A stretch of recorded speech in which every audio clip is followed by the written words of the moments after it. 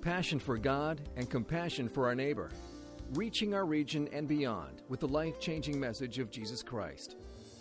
This is CrossWinds Church, and now, here's Pastor Jordan Gowing. Well, this morning we are returning to Genesis, and I don't know about you. I'm going to ask you, raise your hand if you're excited to be done with our previous series, which was some of the very difficult issues. We looked at who you should vote for last week, so that was fun. We looked at what you should do with your money the week before that, so that was even more fun. And then the week before that, we spent a couple weeks looking at women in ministry and what is their role in the church. And so I'm very relieved that we're back in a book of the Bible, spending some time in Genesis, which coincidentally enough, we started just about 1 year ago to the day. Looking at this book, and we've made it through 37 chapters. I remember when we started this series, I cracked a joke about my son being 4 months old, and he would probably have to finish this series for me. And it looks like that's not going to be the case, even though now my son is a year and 4 months old. But we are going to finish it before he's qualified to preach. And so we're okay with that. And we're going to jump back in, starting in Genesis 37 this morning. Genesis, the entire book, is really a book about origins. It looks at the origins of the world. It looks at the origins of humanity specifically. It looks at the origins of really what went wrong with our world. It looks at the origins of language, the origins of marriage, the origins of culture. But the most important thing that it looks at is that it looks at the origins of God's plan to rescue humanity. I think no matter where we're at this morning, whether we're Christian or not, I think we can all agree that deep down, if we're honest with ourselves, there's something wrong with the world. This morning, we stand on the anniversary, the 15th anniversary of September 11th, a tragic experience in our nation's history. And it's a reminder to us there's something wrong in the world. There's something wrong with us. There's a disconnect between what we think the world should be like and yet what we experience each and every day. Each and every one of us knows that something, whether it was long ago or if it's always been that way, something's broken. And we're living in the aftermath of that brokenness. Every religion, every non-religion claims to explain what happened to the world, what happened at this break, so to speak. Thousands of years ago, every people group on the planet tried to describe what was wrong with the world and where all of this came from. The Babylonians in ancient times said that the entire creation was created out of the carcass of a slain god. Other different people groups said that humans were created to be slaves to God.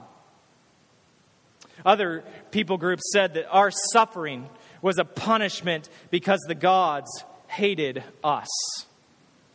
And it's really in that context that a family of wandering shepherds, a group of people, the people of Abraham, it's this context that they lived in. You see, this family also had explanations of our origins too, but there was a key difference between the explanation given by Abraham and by his descendants and the explanations of the surrounding nations and tribes. Abraham had encountered the Creator. Abraham didn't choose to make up his origin story about where God comes from and what God has done and where all that we see comes from. In fact, Abraham, when we first see him in Genesis chapter 11 and 12, he's quite content worshiping the moon like the rest of the people that he was from. But one day, out of nowhere, a strange and distant and new God appeared and said, "Follow me. Leave your home and follow me." And so Abraham does exactly that. He leaves the luxury that he was living in to follow this relatively unknown God to a new and unknown land. And in response to his obedience, God promises him three things. First, he promises Abraham land. This is quite good news for a man who is leaving his land behind. Second, he promises him children. Again, wonderful news for a man in his mid-70s without any kids. And he promises him a covenant, a special relationship with this God.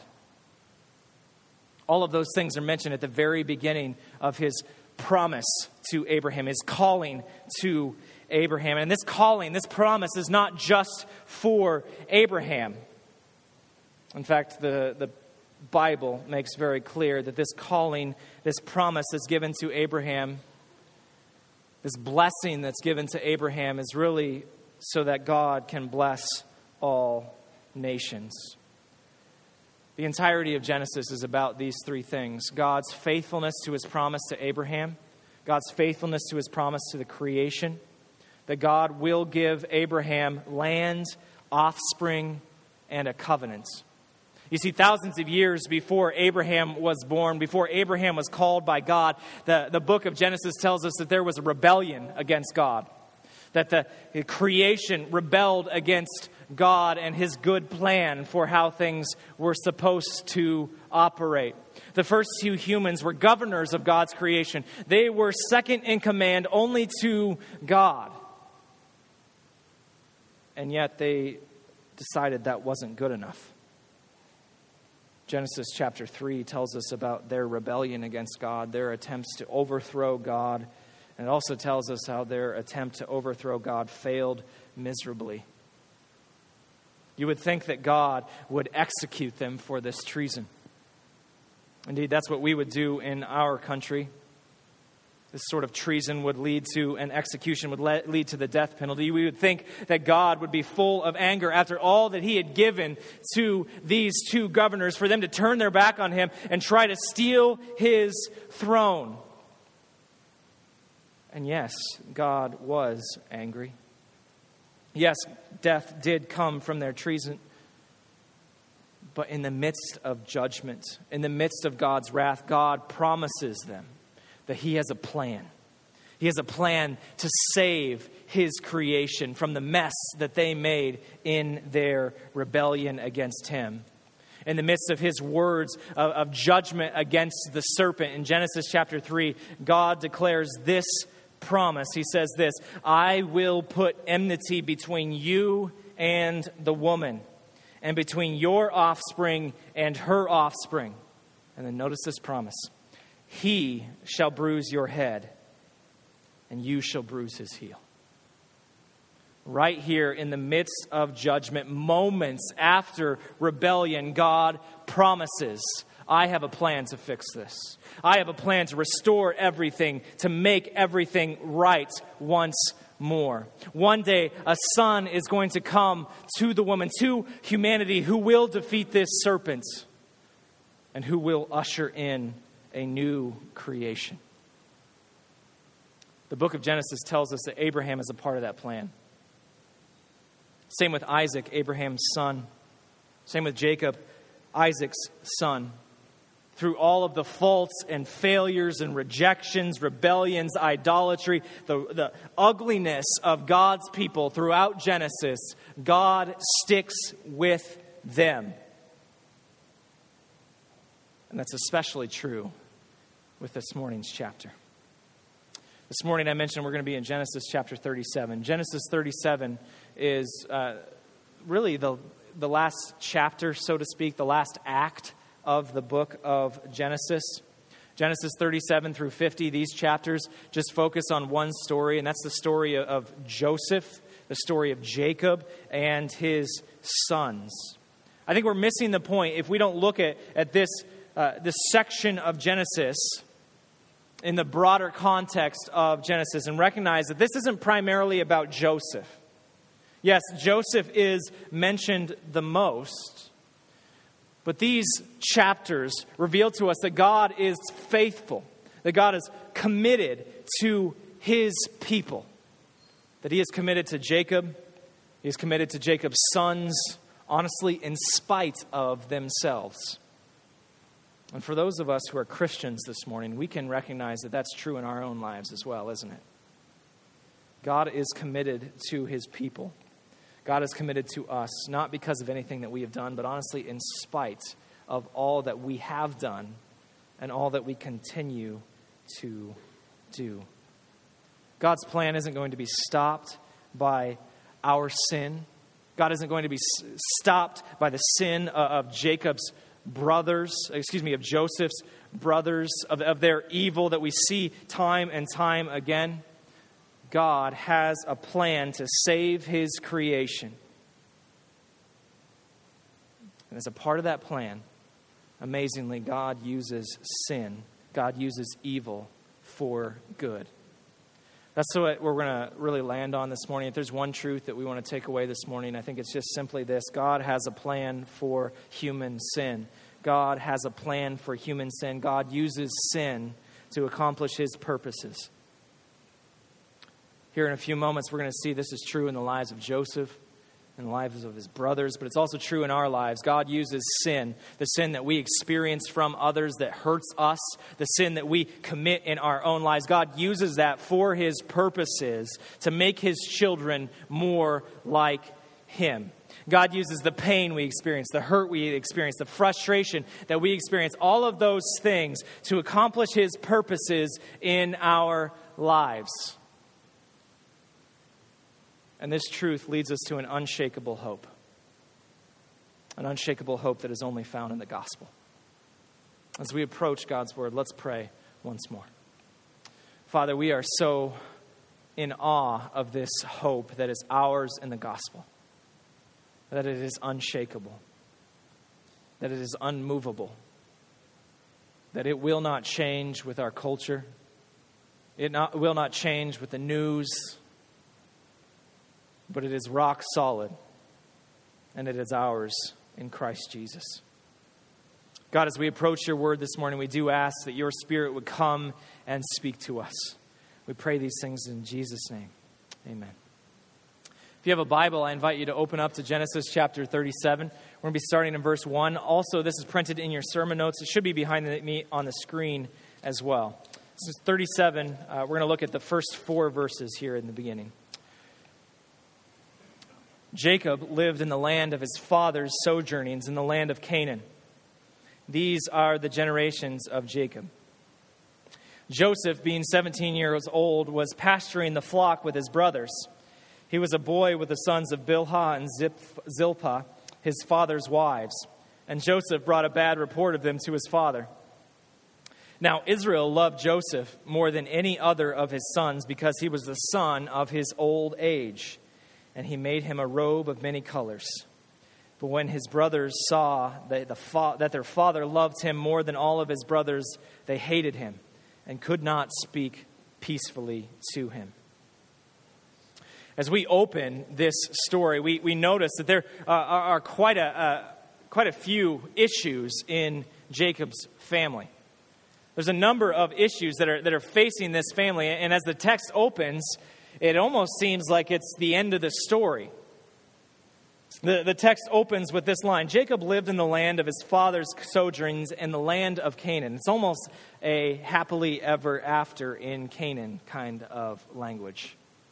But don't miss what this text is trying to tell us, what Moses is telling us here in Genesis. The 3 promises, the promises of land, of seed, and of covenant, all 3 of those are present here.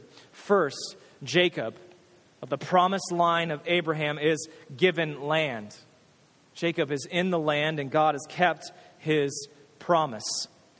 The next thing that we see is offspring. Verse 2 begins with, these are the generations of Jacob. Again, God has kept his promise to Jacob. And the third is the covenant. Is this present here? Yes, it is. Notice in verse 3. In verse 3, the name for Jacob is Israel. Israel was the name of the covenant given to Jacob from God. It's a reminder here at the very beginning that Jacob is a part of God's plan in spite of everything he's done up to this point. In spite of all of the lies, the deceit, the cheating, the stealing, God has remained faithful to Jacob. But of course, reality is far from happily ever after, and that's what we see here. The Bible doesn't pretend it's all sunshine and roses for Jacob and his family. Here, just in these first 4 verses, we can see that there's a storm brewing. That there is a storm brewing in Joseph's life, in Jacob's family here. And this family is going to be destroyed by all of the seeds of sin that have been sowed up to this point. The story opens with Jacob. Jacob has 12 sons from 4 different women, not exactly what we recommend here at CrossWinds. And most of them are out in the fields. They're taking care of their dad's very, very large flock of sheep. As his sons are away from dad, they begin to conduct themselves in a way that the dad probably wouldn't approve of. And so the second youngest, this 17-year-old named Joseph, well, he decides to take it upon himself to tell dad what has happened. But notice what he says. The text tells us that he gives a bad report. And we don't know exactly what that bad report is, but based off of the pasts that we've seen up to this point of his brothers, that they are guilty of incest, Genesis 35. They are guilty of slaughtering an entire town in revenge, Genesis 34. They are guilty of rape and pillaging that town, again, Genesis 34. My guess is Joseph's report is probably pretty accurate. And yet, at the same time that we look every single time this phrase is used in the Bible, this bad report is used in the Bible, it refers to falsification, it refers to slander, to exaggeration. And so, in one sense, we can recognize that Joseph's probably right.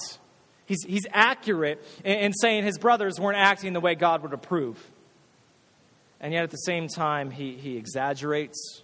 He embellishes the story. He fudges the truth to make himself look better in the eyes of his father compared to his brothers. None of us have ever done that, right? Now, we don't need to go very far to see that this was completely unnecessary in Jacob's life, in Joseph's life. He didn't have to paint a very big picture to say or to show his dad that he was his dad's favorite. Genesis is very clear up to this point that Joseph is Jacob's favorite up to this moment. And the reason why is because Joseph was the firstborn of Jacob's favorite wife. The others were born to women that Jacob didn't love, and apparently that lack of love for their mothers transitioned and carried over to their sons. And there's this tension that's very high here in this family because of this favoritism of Jacob. And this bad report really just seals the deal here. As he goes to his father with his bad report, his dad rewards him with this majestic coat. And we don't really need to know exactly what it looks like. What we do need to know is the purpose of the significance of this coat. This coat was a sign of royalty. It was a sign that the 11th out of 12 children was being named the heir, that he was going to have the privileges of the firstborn. What causes this? What is Jacob's reasoning here? After all, Jacob, if we look at his life, it is filled with pain and conflict because his dad played favorites. So why is he perpetuating this exact same sin? I think the key to understand this is the description of Joseph in verse 3. There at the very end, it says that he was the son of his old age. He was the son of his old age. This phrase is used earlier to refer to Isaac, Abraham's promised son, the promised son of Abraham that will continue these promises of God. It's not used of Ishmael, the firstborn, but it's used to refer to the one that God chose. And I think that Jacob here, He's thinking a little like this. He's like, surely this is also true of Joseph. God chose Isaac. He didn't choose Ishmael. God chose Jacob. He didn't choose Esau. Now he's going to choose Joseph. He's not going to choose Joseph's brothers. He sees himself in Joseph. And he thinks that he's doing exactly what God wants him to do. Of course, Jacob is quite wrong here. Jacob was wrong. Joseph sure was the most admirable, but Genesis teaches us that God doesn't choose people off of their qualifications. He chooses them based off of grace. The promised line is not perpetuated through holy living. It's actually just perpetuated by God's unconditional grace to sinners like us. We see that coming up in the next chapter. Judah, the promised one, the one that the Messiah will one day come through, is very, very wicked. He's hypocritical. He's just disgusting in Genesis chapter 38. And yet God chooses him anyway. Things are bad for Jacob's family. The brothers resent Joseph because of this bad report. They resent him because of this favoritism. And even when Joseph tries to reconcile himself with his brothers, the text tells us in verse 4 that they couldn't speak peacefully with him. Literally, that means that they just refused to even say hello to him. They couldn't even talk to this man. This family has reached the boiling point, but something tips them over the edge, and that is what comes next. That's Joseph's dreams. We're not going to read those here for the sake of time, but Joseph has two dreams that predict his exaltation over his brothers. In ancient times, dreams were seen as omens from God. If you had two dreams that were telling you the exact same message, then my goodness, it was sure to come to pass. So Joseph has these dreams, and he tells his brothers, he tells his family, and they're just livid. They're furious that not only has their father chosen Joseph, but now it seems like their God has chosen Joseph as well. There's this bitterness in their souls. And this bitterness reaches a fever pitch, and this anger boils over in the next part of Genesis 37. We're going to start in verse 12, and we're just going to read the rest of the chapter. This is going to be a longer passage or section of Scripture than we normally read at one point, but I think it's important for us to just read it all in one shot. So starting in verse 12. Now his brothers went to pasture their father's flock near Shechem. And Israel said to Joseph, "Are not your brothers pasturing the flock at Shechem? Come, I will send you to them." And he said to them, "Well, here I am." So he said to him, "Go now, see if it is well with your brothers and with the flock, and bring me word." So he sent him from the valley of Hebron, and he came to Shechem. And a man found him wandering in the fields, and the man asked him, "What are you seeking?" "I am seeking my brothers," he said. "Tell me, please, where they are pasturing the flock." And the man said, "They have gone away, for I heard them say, 'Let us go to Dothan.'" So Joseph went after his brothers and found them at Dothan. They saw him from afar, and before he came near to them, they conspired against him to kill him. They said to one another, "Here comes this dreamer. Come now, let us kill him and throw him into one of the pits. Then we will say that a fierce animal has devoured him, and we will see what will become of his dreams." But when Reuben heard it, he rescued him out of their hands, saying, "Let us not take his life." And Reuben said to them, "Shed no blood, throw him into this pit here in the wilderness, but do not lay a hand on him." And he said this that he might rescue him out of their hand to restore him to his father. So when Joseph came to his brothers, they stripped him of his robe, the robe of many colors that he wore, and they took him and threw him into a pit. The pit was empty, there was no water in it. Then they sat down to eat, and looking up, they saw a caravan of Ishmaelites coming from Gilead with their camels bearing gum, balm, and myrrh on their way to carry it down to Egypt. Then Judah said to his brothers, "What profit is it if we kill our brother and conceal his blood? Come, let us sell him to the Ishmaelites, and let not our hand be upon him, for he is our brother, our own flesh." And the brothers listened to him. Then the Midianite traders passed by, and they drew Joseph up and lifted him out of the pit and sold him to the Ishmaelites for 20 shekels of silver. And they took Joseph to Egypt. When Reuben returned to the pit and saw that Joseph was not in the pit, he tore his clothes and returned to his brothers and said, "The boy is gone, and I, where shall I go?" Then they took Joseph's robe and slaughtered a goat and dipped the robe in the blood. And they sent the robe of many colors and brought it to their father and said, "This we have found. Please identify whether it is your son's robe or not." And he identified it and said, "It is my son's robe. A fierce animal has devoured him. Joseph is without a doubt torn to pieces." Then Jacob tore his garments and put sackcloths on his loins and mourned for his son many days. All his sons and all his daughters rose up to comfort him, but he refused to be comforted and said, "No, I shall go down to Sheol to my son, mourning." Thus his father wept for him. Meanwhile, the Midianites had sold him to Egypt to Potiphar, an officer of Pharaoh, the captain of the guard. At some point, after Joseph's dreams, the sons are sent out to care for the flocks again, but there's one thing that's different than the beginning of this story. There's no Joseph this time. While Jacob sends his sons out to shepherd the flock, Joseph is kept at home.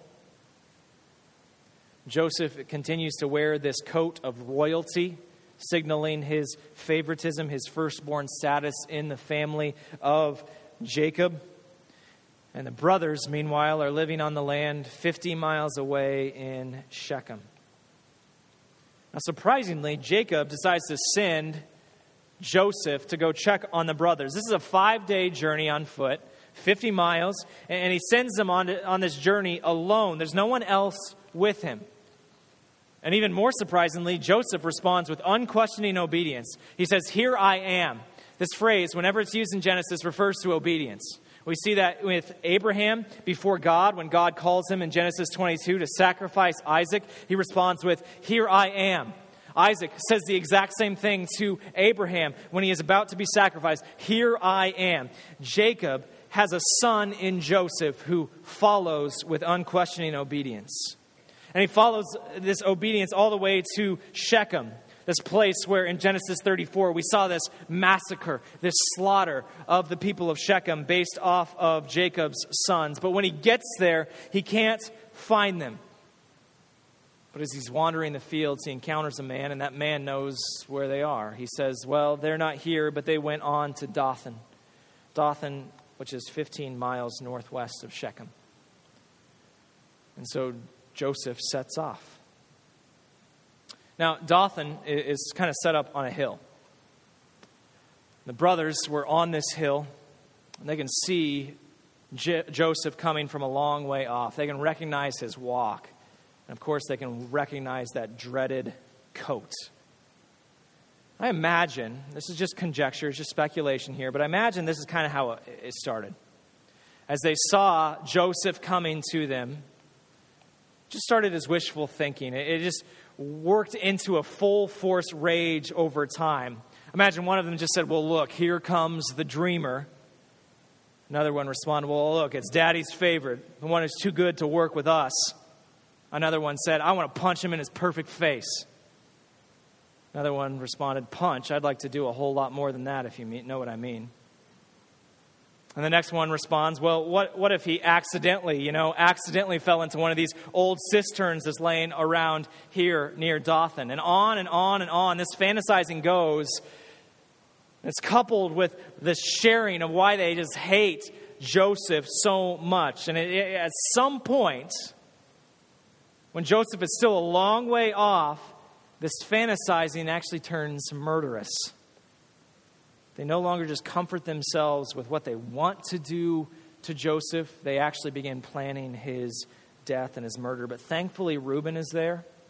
Reuben intervenes, and he does so selfishly. If you remember from Genesis 35, Reuben, he was the oldest of the group. He was Jacob's firstborn, but he fell out of Dad's graces when he attempted to seize power in the family. So he's lost his status as the firstborn. And he sees this as an opportunity to get back on Dad's good side. He says, "You know what? If I save Dad's favorite son, if I bring him back to Dad, maybe Dad will love me again. Maybe Dad will forgive me for what I did to him, and maybe I can once more be the firstborn in this family." And so the brothers agree to just throw Joseph in a cistern when he arrives. And I just want you to imagine what Joseph was feeling or what he was experiencing when he arrives. He just traveled 65 miles on his own to obediently visit his brothers, to check in on them. You see, Joseph's a good kid. He's not perfect. He embellishes his brother's faults to make himself look good. And his youthful exuberance and probably a little bit of pride, he shares these dreams about his exaltation that really comes across as rubbing it in his brother's faces. He's far from perfect, but he's a good kid. He loves his family. He's trying to honor his dad here by going to check on his brothers. He tried reconciling with his brothers in the past. He probably has some food that he's bringing with him from home to give to his brothers. And when he sees them, I imagine he's running up the hill to greet them. But instead of being greeted with hugs, he's greeted by fists and curses and rocks and staffs. This language of what happens to him, of them stripping him of his robe, is used elsewhere in the Bible to refer to flaying a dead animal before sacrifice. I think it describes pretty well the intensity of the attack on their brother. They leave him bloodied, they leave him bruised, they leave him nearly naked, while calling him every single dirty word in the book. And then at this point, as their hatred is felt in every possible way, they take him and they drop him into a cistern, 15 feet deep into a cistern, where they plan, without knowing Reuben's plan, whether they plan to just let him rot to death. The text is mercifully silent about what takes place here. It's mercifully silent about the details of their hatred, of what they did to their younger brother. We don't even see how Joseph responds here, but years later, Genesis 42, we see these words spoken by the brothers about this moment. It says this: "Then they said to one another, 'In truth, we are guilty concerning our brother, in that we saw the distress of his soul when he begged us, and we did not listen. That is why this distress has come upon us.'" You see, years later, their consciences are still haunted by the voice of their brother crying out to them, begging them, saying, "Judah, Simeon, Asher, Dan, please, someone help me. I beg you. Let me go. Don't do this." But Joseph's voice falls on deaf ears. They continue to spit at him, to hurl insults on him. The hate was very real that day. It's just seen at the beginning of verse 25. After they have this victory over their brother, so to speak, they just sit down and they enjoy food. They have a meal. Probably the meal that Joseph brought from home. And as they're eating, they see off in the distance a caravan. And Judah has an idea. Instead of killing their brother outright, let's sell him for profit. It's the best of both worlds. Joseph will be gone forever, just like he was dead, and we'll be spared the business of having to actually kill him with our own hands. How charitable of you, Judah. The traitors, they take this man, they take Joseph, and they head southwest to Egypt. And meanwhile, Reuben returns, and he finds that his selfish plan, this plan to restore himself to his dad, is ruined because Joseph is gone. His brothers devise this plan of soaking this once splendid coat in blood, and they send it on ahead of him. Notice the text. They don't even bring it themselves. They send it on ahead of them because they don't have the courage to lie to their dad's face. They send it on ahead, shredded and bloodied, back to their father, and they follow at a distance with their flocks, gleeful that this dreamer is now gone. When they get home, of course, Jacob is distraught. He's grieving. He's mourning the death of his favorite son. And when they see their dad, they feign this grief in order to comfort him. And that's really how the text ends. The text ends on a low note, and yet also a glimmer of hope. It ends with Jacob mourning the death of Joseph because he thinks that Joseph has arrived at Sheol, at the grave. But the text tells us that the reality, Joseph has arrived in Egypt. And that's Genesis 37. It's a picture of wickedness. It's a picture of this wickedness that's alive and well in God's people's hearts. Honestly, if we're if we're honest, it's alive in our own hearts as well. God is not mentioned a single time here in Genesis 37, and that's not really that surprising based off of what takes place in Genesis 37. But that doesn't mean that God's not at work. Indeed, God is at work in many different ways. Let's look at 4 ways that God is at work here in Genesis 37. And this is how we're going to close. First, notice that God's invisible hand uses good and bad to accomplish his purposes. God's invisible hand uses good and bad to accomplish his purposes. Decades from this moment, God knows that the world is going to experience one of the worst famines it has ever encountered or will ever encounter. And God has a plan to save humanity. But even more than that, God wants to use Joseph to save humanity. You might be saying, well, why? The reason is because of his promise to Abraham and by extension his promise to save and redeem a people that we find in Genesis chapter 3. God wants Joseph to be the one. God wants a member of this chosen family to be the one that saves the world so that his people will move to Egypt. They will reach a privileged status there. They will grow in wealth and they will grow in number so that he can finally fulfill his commitment, his promise to Abraham to make him into a great nation. And so God does everything he can to orchestrate every single detail in order to get Joseph down to Egypt. The coincidences that we find in this passage are not coincidences at all. God intentionally uses the fracturing of this chosen family to save this chosen family.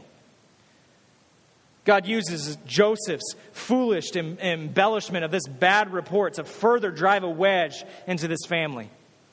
God uses Jacob's favoritism to drive this family apart from one another. Rather than reconciliation, God uses the brothers hardening their hearts according to God's plan. So that way they can be even more distant from one another. But that's not enough. It's almost as if God lights a match and throws it on some gasoline-soaked wood. Because God is the one that gives Joseph these dreams. God knows very well the fragility of this family. And God decides it's time to blow it up. God does this. He plans on driving this family apart from one another in order to save them, in order to keep his promise, not just to Abraham, but his promise to creation. That doesn't mean that these people are guiltless by any means. Indeed, we see that they are very responsible for their sin, but God takes their sin and uses it for good. God uses the evil, but God also uses the seasonal grazing patterns of people in that day to get them out of Jacob's sphere of influence. In those seasons, during the dry season, Mamre, or Hebron, where they lived, was a very arid and dry land. And so when it was dry, they would actually have to go up to a place near Shechem to feed their flocks. And so God just so happens to use seasonal grazing patterns to get them away from Jacob. Then God has Jacob send Joseph, again, which is foolish, does it alone, which is even more foolish, to check on his brothers. And of course, it just so happens to be that a man is walking through the field to tell Joseph exactly where his brothers are, Dothan. It just so happens that the brothers went to Dothan, which, oh, by the way, just so happens to be on the main trade route between Gilead and Egypt, where slave traders were relatively common. The brothers just so happened to see Joseph a long way off so that they were allowed to let their bitterness ripen into a murderous desire. God just so happens to use Reuben's selfish desire to restore himself to his father to spare Joseph's life. God just so happens to have a caravan of traders who are willing to accept slaves passing in the right direction when it could have taken days or weeks. Judah just so happens to rationalize that slavery is better than murder, which is debatable.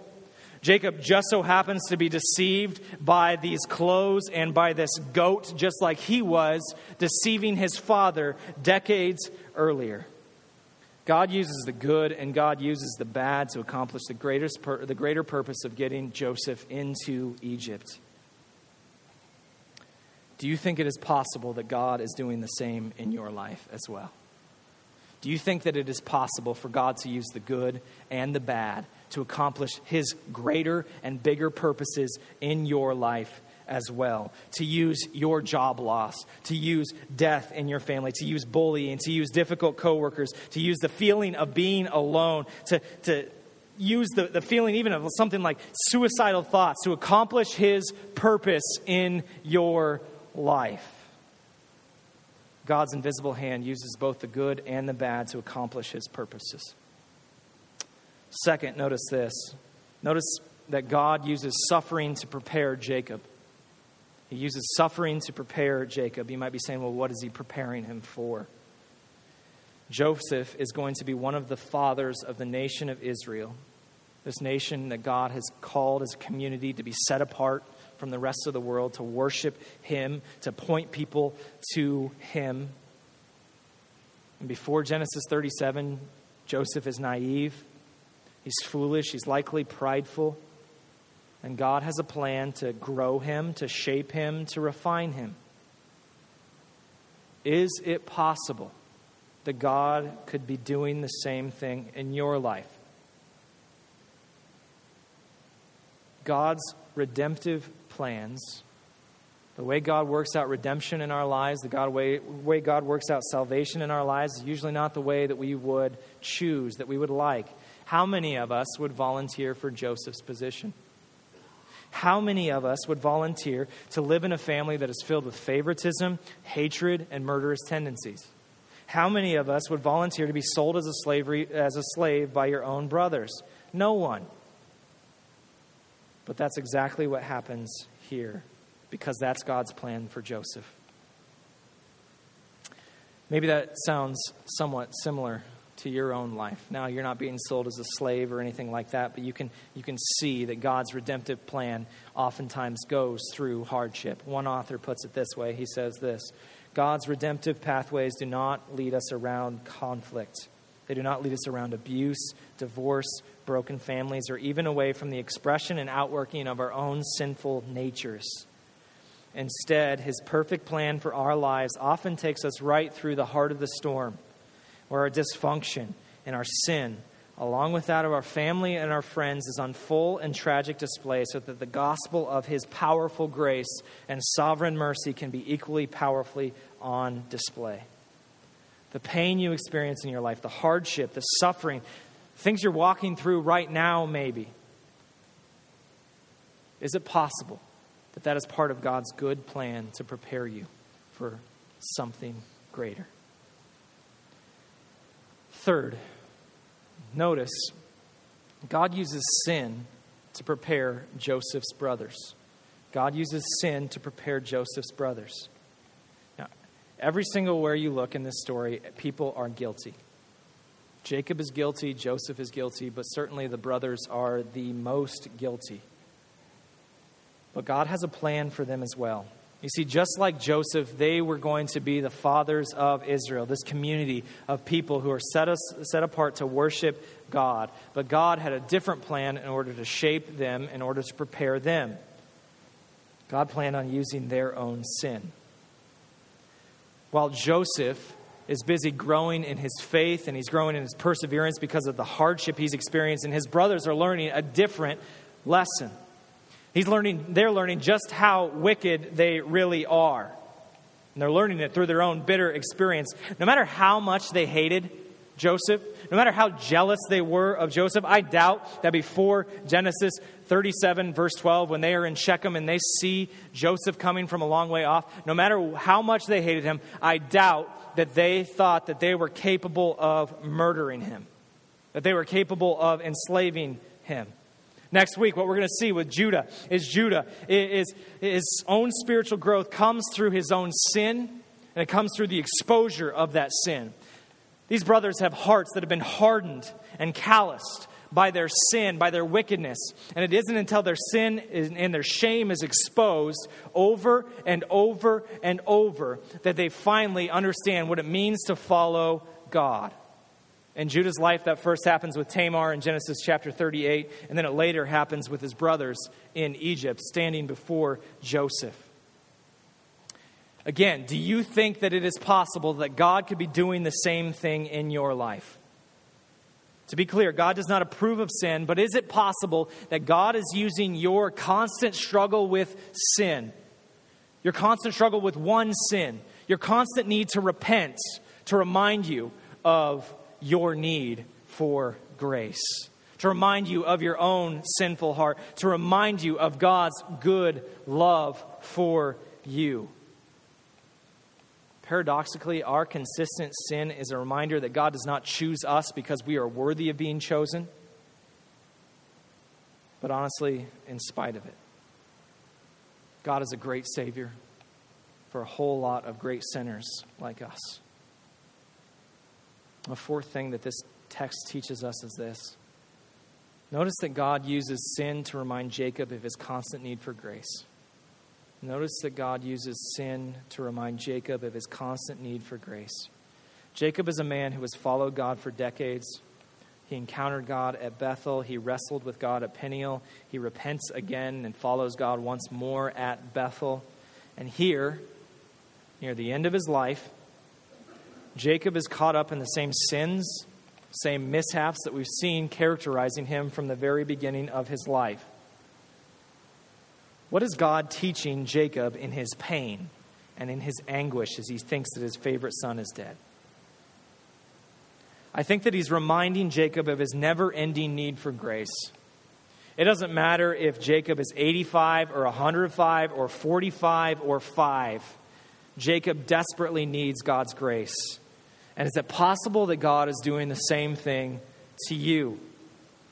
If you're a Christian and you've been a Christian for a long time and you're frustrated that it seems like there hasn't been a major breakthrough in your faith, at least not in a long time, and a major breakthrough in your battle against sin, is it possible that God is letting sin linger in your life, not as a temptation for you, but as a reminder of your desperate need for Him? As backwards as it sounds, I think that sin that is hard to shake is a reminder to us that we desperately need God. And that need for Him will never change. Our need for His grace and His mercy will never change in our lives. Genesis 37 reminds us of that. You see, God has a plan for human sin. God has a plan for human sin. He can use the sufferings we experience to make us more like Him, just like He did with Joseph. God can use our sins and the sins of others to give us a greater appreciation for grace, just like He did with Joseph's brothers. God can use sin to remind us of our constant need for God's grace, just like with Joseph. God has a plan for human sin. But most importantly, God has a plan for human sin that is rooted in history. The story of Joseph points us to the story of Jesus. The offspring that is promised to the woman in Genesis chapter 3 is the one who is nailed to the cross. The one who fixes the brokenness of our world is the one who is nailed to the cross. God used the sin of people like Joseph's brothers to save the world from famine in the story of Genesis. And God uses the sin of the Jewish people, of the Gentile people in the New Testament to save the world from their sin in the gospel of Jesus Christ. Acts chapter 2, Peter says this, "Men of Israel, hear these words. Jesus of Nazareth, a man attested to you by God with mighty works and wonders and signs that God did through him in your midst, as you yourselves know. This Jesus, delivered up according to the definite plan and foreknowledge of God, you crucified and killed by the hands of lawless men. And God has raised him up, loosening the pangs of death, because it was not possible for him to be held by it." Notice this connection, this crossroads.